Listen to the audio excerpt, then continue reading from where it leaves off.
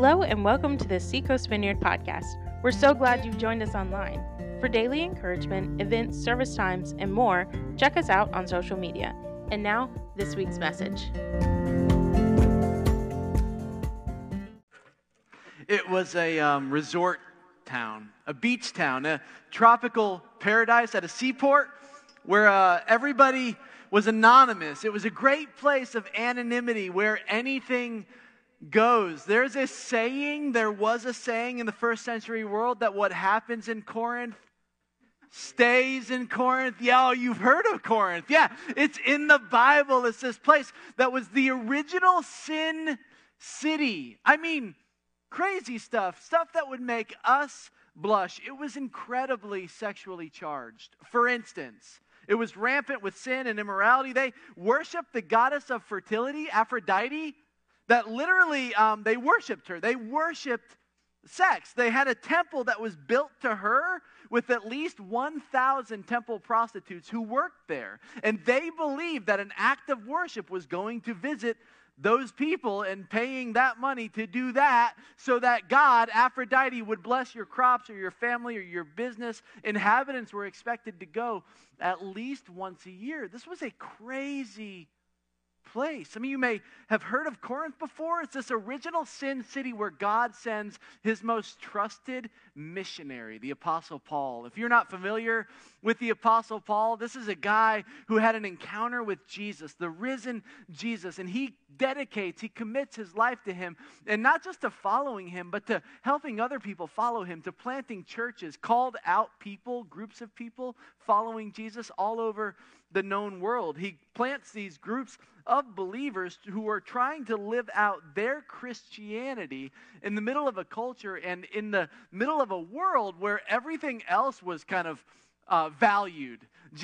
Paul is going, don't live like them, live differently. That's what he does in this place called Corinth. Everybody else is kind of running after their own desires, following their own trends, following their own sinful lusts, Paul would say. And Paul goes, hey, don't live like them. Live different. Follow Jesus. Walk to a different drum beat. Swim to a different current. And I know what you're thinking. What does this have to do with us? You might not be thinking that. It sounds just like us. If Paul were to write a letter to us today, I think it would sound a lot like Corinthians. Because if you're trying to follow Jesus here in Myrtle Beach, if you're trying to live this thing out right here, you might notice that you find yourself in a different culture. You find yourself in a place where the world is swimming aggressively in the opposite direction. We live in a beach town, in a tropical paradise, sorta. It's a resort town. I love Myrtle Beach. Don't laugh at that. It's a tropical paradise, right? You guys love living here too. Yeah, and you might find yourself, like when I read this letter that Paul writes to the Corinthians, at times I kind of go, it sounds a lot like he's writing to us. And so I thought for the next several weeks, however long this lasts, we should explore this letter together. Because a lot of you guys have been asking questions about this church, this group of believers, this place of called out people trying to live their Christianity out in the middle of a culture that's dead set against it. You've asked things over the past couple of weeks like, who are you? What's a vineyard? What is it? What do we believe? How do we church? How do we do church? What are the teams? Do you do membership? How do you do membership? What's my next step? Is there a 101 course? Is there a 201 course? Is there a 3? We have all these questions, and I want to give you answers. I want to answer you. And we thought about this, like, how do we best give answers to those questions? I didn't want to print a brochure and hand everybody out a brochure, like, this is who we are. Because I'm like, that's not the best way to do it. And I also didn't want to do a membership class from the pulpit. I'll be honest with you. Because I'm like, I don't know. I think when we gather together, we're supposed to look at this. Right? And just talk about this. I think it's kind of simple. We gather together, we sing out songs to Jesus, and then we crack this thing open. And if you're new to faith or not even a part of the Christian family yet, we'll tell you how to get there. We'll go slow. We'll look at this together.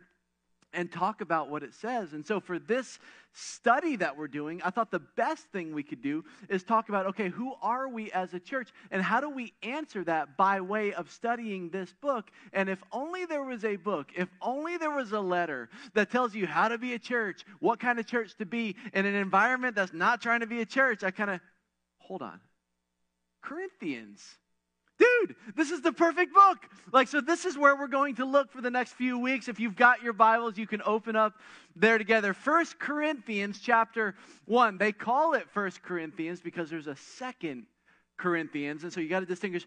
The Apostle Paul wrote these 2 letters to this same church, right? He wrote at least 2 letters. We think it was more like 4 at least, because in the 2 letters that we have, he refers to letters we don't have, and it's like, man, someone lost Bible, right? So you might be having a bad day today, but you didn't lose Bible. All right, 1 Corinthians chapter 1, we're going to start at verse 2 and just work our way through what this says. Paul writes this, "To the church of God in Myrtle Beach." That's not what it says. All right. Some of y'all were like, we made the Bible. To the church of God in Corinth, to those sanctified in Christ Jesus and called to be his holy people, together with all those everywhere who call on the name of our Lord Jesus Christ, their Lord and our Lord, grace and peace to you from God our Father and the Lord Jesus Christ. I always thank my God for you because of his grace given you in Christ Jesus. For in him you have been enriched in every way, with all kinds of speech and with all knowledge, God thus confirming our testimony about Christ among you. Therefore, you do not lack any spiritual gift as you eagerly wait for our Lord Jesus Christ to be revealed, who will also keep you firm to the end so that you will be blameless on the day of our Lord Jesus Christ. God is faithful, who has called you into fellowship with his Son, Jesus Christ our Lord. Jesus, would you help us to hear your voice today? We just sang that we're desperate for you, we're hungry for you, we're lost without you. And so speak. We need you. We need you. Amen. So, the other day I was visiting my children at school. Many of you know I have 4, Benjamin, Eli, Anna Kate, and Grayson. Benjamin is he's 11. I think he's 11. Eli is 9. It's, there's 4 of them and it changes every year. 11, 9, 6 or 7, I don't know, great, Anna Kate, and Anna Kate's in 1st grade. That's the point. Anna Kate's in 1st grade, and I went to see her at school, and I'm looking in her classroom, and it's 1st grade. Everybody's kind of busy and doing stuff, mostly energy stuff. And Anna Kate's just sitting at her little desk doing her work like she's supposed to. And the teacher says to me, "Has she ever done anything wrong?" The answer is no. Not yet. We're still waiting. We know at some point maybe she will. But she's always like that. She's just the best one out of all of our kids. She just never seems to get it. I know they know it too. You guys got uncomfortable with that. They know it too. We've had these conversations before where we're like, if there's only one more allowed into heaven, which one do you think it'll be? And all the kids are just immediately like, Anna Kate. We don't have a shot. And she's perfect. She really is. We're like, man, this is a perfect kid. I do remember one time, when I left the school the other day, I was like, there had to have been some time that she has sinned, right? All have sinned. I know that at some point she's probably sinned. And I remember this one, I had been working out in the yard, doing yard work, and I came inside to get a glass of water, and all the kids were at the table. It was lunchtime. Mama had fixed them all lunch. And Anna Kate and Eli they were just being kind of mean to each other. You could tell there was some tension. I'm like, what's going on? And Eli's like, Anna Kate pinched me. I said, Anna Kate, did you pinch him? She's like, no. And I said, Eli. And he was like, Anna Kate pinched me. And I said, Anna Kate, did you pinch him? He said, no. Now, normally you let a fight like that go, right? You're just like, whatever, both y'all quit. And, you go back out into the yard. But for whatever reason, I don't know what got into me, but I was like Columbo. I'm like, I'm getting to the bottom of it, Because one of you's lying. You can't both be telling the truth. And so I was like, we're going to sit here and figure it out till we know which of you is lying. And as it turned out, it was Anna Kate. She did pinch him. He probably deserved it. But she did, it's Anna Kate. But she did pinch him.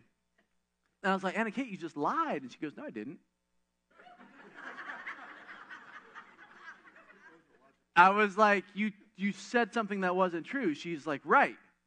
And I said, you lied. No, I didn't. I'm like, oh my goodness. Like, and it dawns on me, she doesn't know what it means to lie. She knew that she had told something that wasn't true, but she hadn't yet heard it called a lie. And so I had to explain to her what lying was and then show her how she violated that, show her how she did it. And I watched as that realization washed over her, as it sank onto her where she's like, oh no, I did tell a lie. I'm a liar. And she just began to sob as it washed over her. It's like this really memorable experience for me where I'm like, I didn't have to teach her how to lie. I didn't have to go, okay, you're 5 years old. It's time that you learn how to pinch your brother. Like, that never happened. She just knew how to do it. She knew how to do it before she even knew what it was. The Bible says that we are born sinners. We know how to sin. Nobody teaches us how to do it. We just know how to do it. And when we take those steps away from God, Romans chapter 1 says, God kind of doesn't push himself onto us. He kind of goes, all right, you don't want me? I'm not going to chase after you. And we can get so far away from him that we devolve into this culture of just total chaos, right? Which is where Corinth is.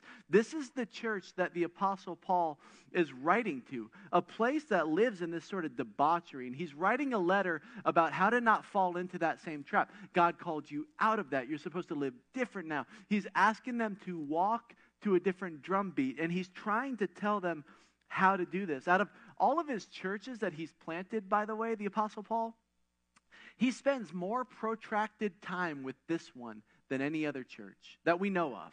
He spends 18 months with this church, and after he leaves, he has to write to them twice that we have in our Bibles and at least 2 more times that we don't have in our Bibles. He's constantly pouring into them, nourishing them, nurturing them, trying to make sure they know how to live this thing out. And he plants the church, and then a guy after him named Apollos comes and pastors the church.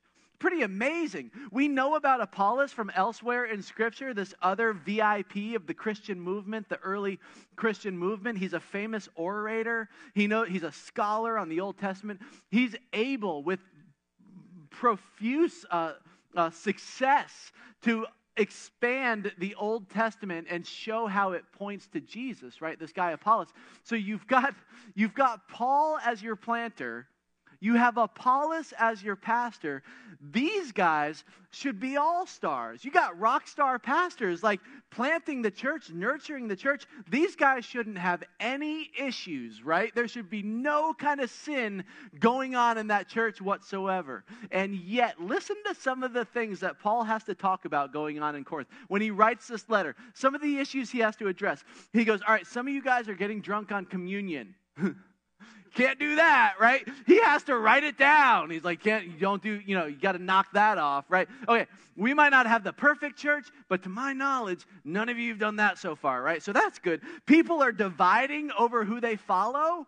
Paul's having to talk about that. He's like, some of them are going, I follow Jesus. Some are going, I follow Paul. Some are going, I follow Apollos. And he's like, oh man, we can't break off into factions like that. Here's another issue they have to deal with. Wealthy people were eating the food, all of it, at the church potlucks, and so the poor people weren't able to they would leave the church potlucks hungry because they're like, all the rich people ate everything. Paul's like, you got to knock that off. This is weird stuff, man, going on in Corinth that Paul's having to write this letter about. People are still visiting those temples and those temple prostitutes, and Paul's like, can't do that anymore. People are suing each other. He has to talk about this. Believers are suing each other for the most frivolous little things, and Paul's like, you got to knock that off. One dude in this book, Paul has to call out, he's sleeping with his father's wife. I know, that's what, Paul goes, even the pagans think that's weird, right? This is gross, man. And here's what's so crazy about all of this. Nobody's calling anybody out on anything because they all believe that they're progressive and accepting and non-judgmental. And does any of this sound familiar? Paul goes, there's some stuff you got to call each other out on. His overwhelming concern in this letter, his overwhelming concern as he's dealing with the Corinthians is, yes, the salvation of the people in the church, but also the reputation of the church to those outside of it. He's like, man, when you guys live like that in here, people on the outside are like, yeah, I don't want anything to do with that. Like, it's just as messed up in there as it is out here. Like, he says when the one guy that's like sleeping with his mother-in-law, he's like, that's weird, and even the pagans think so. Like, even they think that that's weird. So Paul's concern all throughout this book is for those who are outside of it, because he's hoping that what we do in here is so different and so beautiful and so compelling that people who aren't in the church are going to look and go, man, I got to know more about that. I got to know more about that. We read about one such person in the first verse. I don't know if you caught it. Just a minute ago, as Paul gives his introduction, so this is 1 Corinthians 1:1. It's going to be a long series, guys. Paul, called to be an apostle of Christ Jesus by the will of God, and our brother, and there's that funny name, Sosthenes. It's fun to say, Sosthenes. You're like, who in the world is that? This person that's with Paul that he's writing with, right? He's writing to this church that he's planted, and he's going, hey, it's me, Paul. That's how he always starts his letters. And then he says, who's with him, right? He's like, and then Sosthenes. And he doesn't go, you remember Sosthenes? He assumes that they know who Sosthenes is, which begs the question, who is Sosthenes? I'm so glad that you asked. The Apostle Paul writes this letter, but a guy that traveled with him named Luke wrote a book called Acts. And in that book, he basically takes a journal to all of the cities that Paul plants churches in, right? And so we get from a different perspective the beginnings of each of these churches. And this church in particular, in Corinth, the writer Luke documents how it started in Acts chapter 18. You can write that in your margins. You can flip there right now if you want to. In Acts chapter 18, Luke tells us how this church started, and he includes that name, Sosthenes. He says this in verses 12 through 17. We'll go through it really quick. When Gallio was proconsul of Achaia, don't need to know that, the Jews of Corinth made a united attack on Paul and brought him to the place of judgment. All right, pause. When Paul would go into a city, when he would start a new church there, he always followed the same strategy. He'd find the open mic. He'd find the stage, right, where people would gather to hear different teachings, maybe like a church or something like that. He'd find somewhere where he could go, and he would present this new teaching. And so Paul in Corinth would go into the stage in the city and present his teaching. And while he was there one day, some Jewish people, Luke says, make a united attack on him. They knew where to find him. And they're like, we're going to go get him. We're going to shut this guy up, right? They were tired of his teaching. Verse 13, this man they charged is persuading the people to worship God in the ways contrary to the law. So they grab him, right? They take him to the place of judgment, verse 12 says, which would be like the steps to the state house or something like that. They take him there, and they're like, we got to shut him up. He is teaching ways that are contrary to the law, which is not true.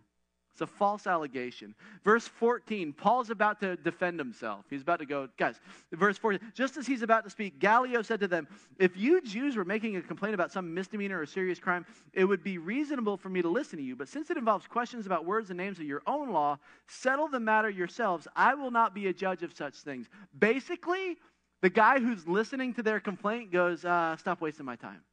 This isn't worth my time, right? And the people who have, they're ready for blood. They're hungry for blood. They're like, we want to beat Paul up. We want you to beat Paul up. And he's like, you're wasting my time. And so what do they do? Verse 17, they there turn on Sosthenes, the synagogue leader, and beat him in front of the proconsul. Sosthenes was the guy who got the whole thing started. I don't know if you caught that. He's the guy that's like, we got to shut this Paul up. He's talking too much. He's talking too much. I know where he is. Why don't we all go get him? They all go get him. They take him to Gallio. They're like, hey, throw him in prison. And Gallio's like, stop wasting my time. And so all the people are like, well, we got to beat somebody up, So they're like, oh, Sosthenes, you started this whole thing. So they beat him down, right? And it says that Gallio showed no concern whatsoever. Gallio's just like, whatever, And he turns to Sosthenes got a beat down for trying to get Paul arrested. You're like, okay, there's a little bit of a gap between that story and 1 Corinthians 1:1. Like, what happened? We don't know.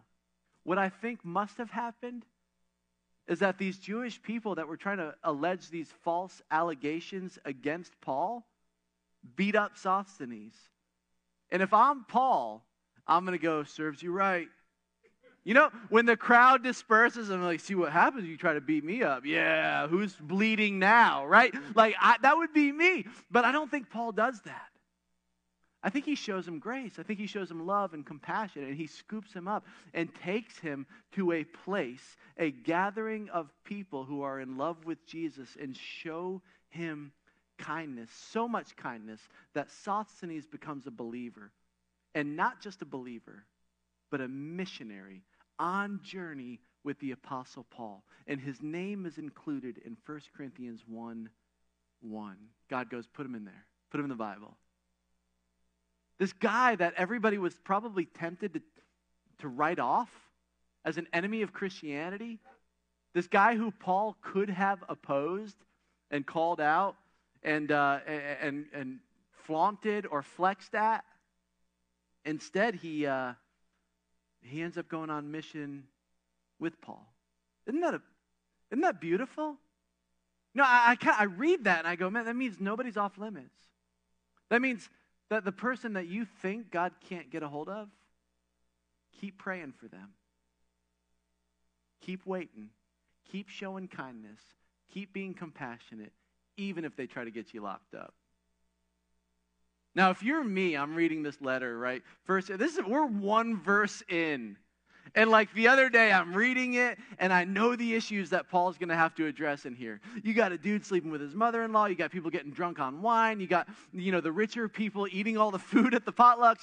He's got all this stuff, and you're getting ready. Oh, man. Paul doesn't mince words, right? If I'm writing this letter, I'm waiting for the hammer to drop, right? He's gonna say something that's going to cut them to the quick as he enters into this letter. He, of course, gives the salutation. Paul, called to be an apostle of Christ Jesus, verse 1.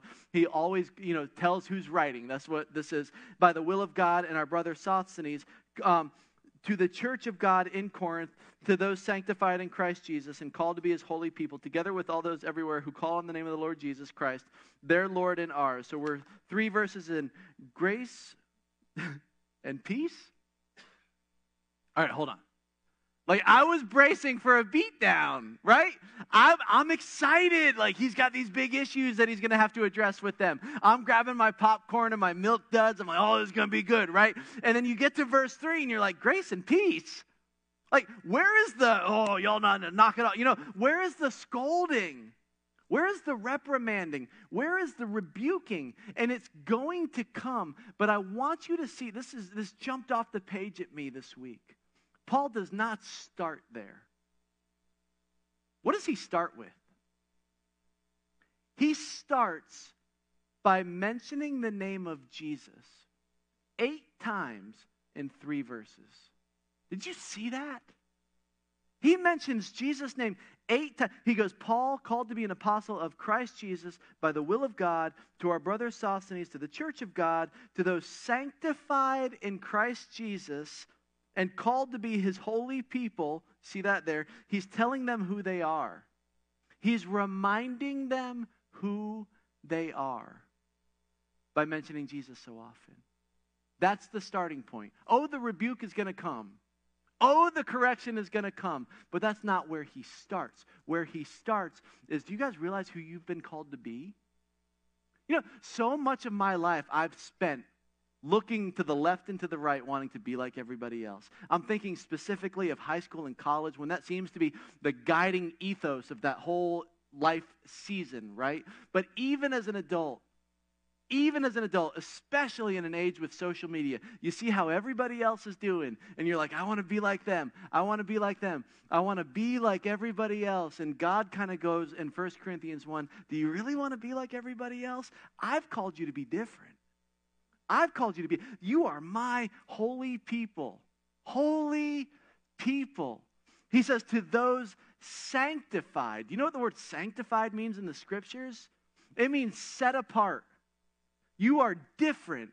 You are not like everybody else. You have been reserved for God's use. It's the same word that, like, if you've ever come into a theater, or maybe if you had come in here today and the first 3 rows were marked off, right? It said reserved, reserved, reserved. It's the same word that they would have used for that. Reserved. Like, nobody else gets this. This is God's. This life of mine is God's. Nobody else gets it. Paul starts there. He goes, don't you forget who you are. Don't forget who you are. You are sanctified. You're not like everybody else. That's where he starts. There's no scolding. There's no reprimand. He just goes, hey, this is all about Jesus. In fact, I'm going to say his name 8 times in 3 verses just to make sure you know that. Jesus, Jesus, Jesus, Jesus. He just says it over and over and over again. He goes, and by the way, you've been called to be sanctified, right? You're different. This is all about him. The point of your life is to point to him. The whole point of your life is to point to him. This is all about Jesus. I think Paul is kind of reminding this church that Jesus is beautiful enough and compelling enough. He's enough. And you guys, may we never lose that as a goal of our church. I think there's this temptation, this subtle slide that we've seen over the last generation of churches, where we'll say it's all about Jesus, but we don't actually live that way. I think the subtle allure of this modern church movement is to say it's about Jesus, but let's throw a little lights in there too. Let's throw a little of that in there too. Let's do a little bit of smoke and lasers and all that stuff. Yeah, it's about Jesus, and we're like, I think what we're worried about is that we think that Jesus might not be enough. He might not be enough. So let's prop him up a little bit with all this other stuff. And that's no judgment on anybody else. I'm just saying, as this here, as the church that I think that we're called to be, I kind of go, I just want it all to be about Jesus. In a word, simple. I had to sit down a minute ago.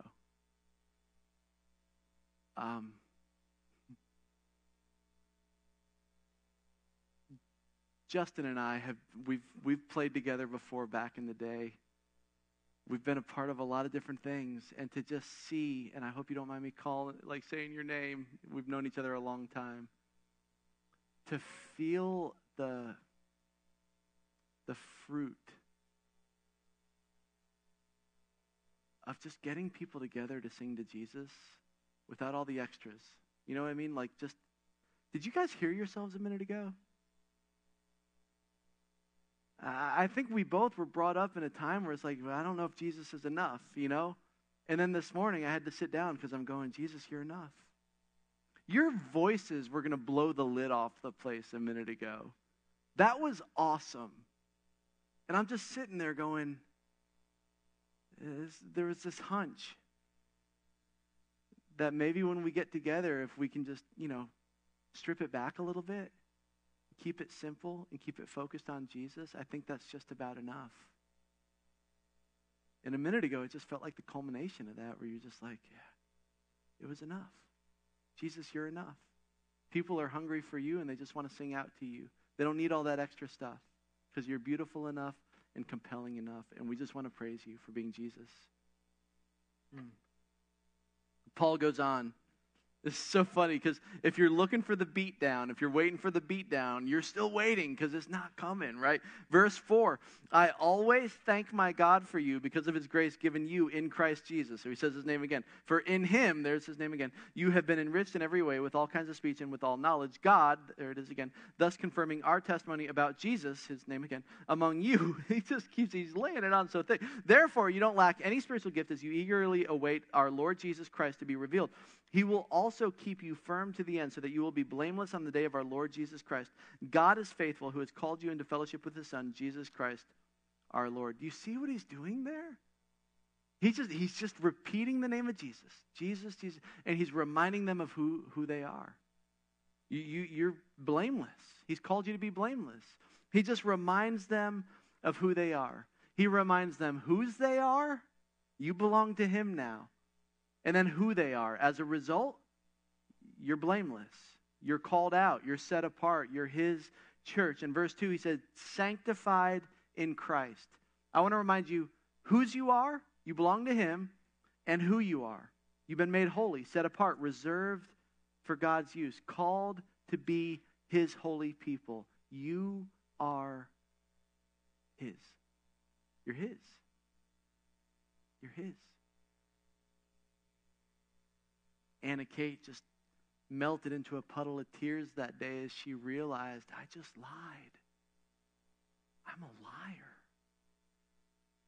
And she just began to weep at the table, and I didn't know what to do. My goal wasn't to break her. I just wanted to teach her that lying isn't acceptable. And so in order to teach her that, I had to explain to her what a lie was, but now she believed the lie that she's a liar. And I didn't know how to make her feel better. And any parent knows when your kid cries, there's something inside you that breaks. And so I just scooped her up into my arms, and I got her real close, and I just kept whispering into her ear, you are mine. You're Anna Kate. I love you. You're Daddy's girl. You're Daddy's girl. You're Anna Kate. I love you. You're mine.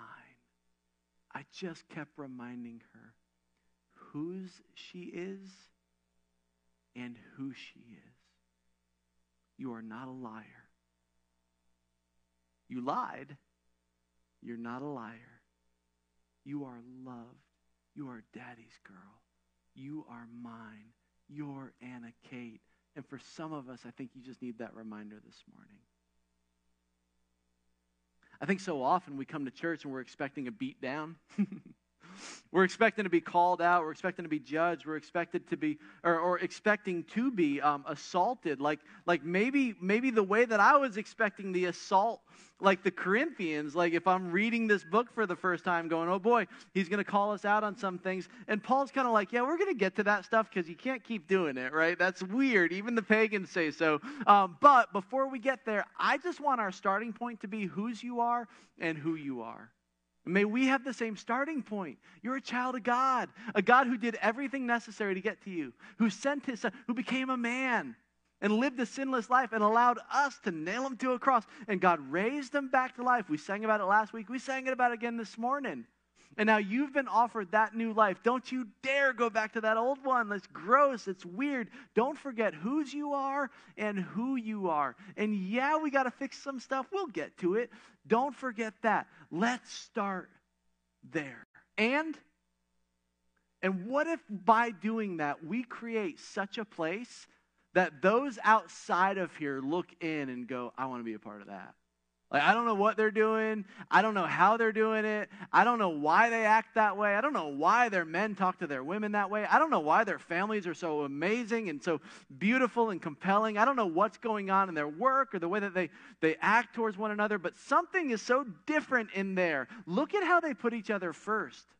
Look at how they serve one another. Look at how they respect one another. Look at how honest they are with one another. Look at how they share things. Look at how they encourage each other. That is so weird and so different that I want to know more about that. And Paul says that's what we're called to be.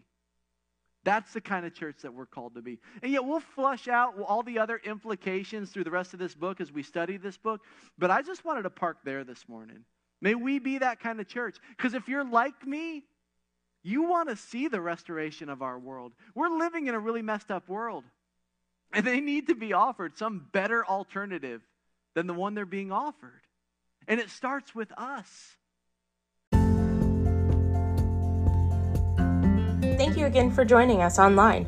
We hope you enjoyed the message. To connect with us, you can follow us on Instagram or Facebook. For more information about who we are, check out seacoastvineyard.com. We would love to hear from you. So make sure you leave us a review or drop us a message. Until next time, have a great day.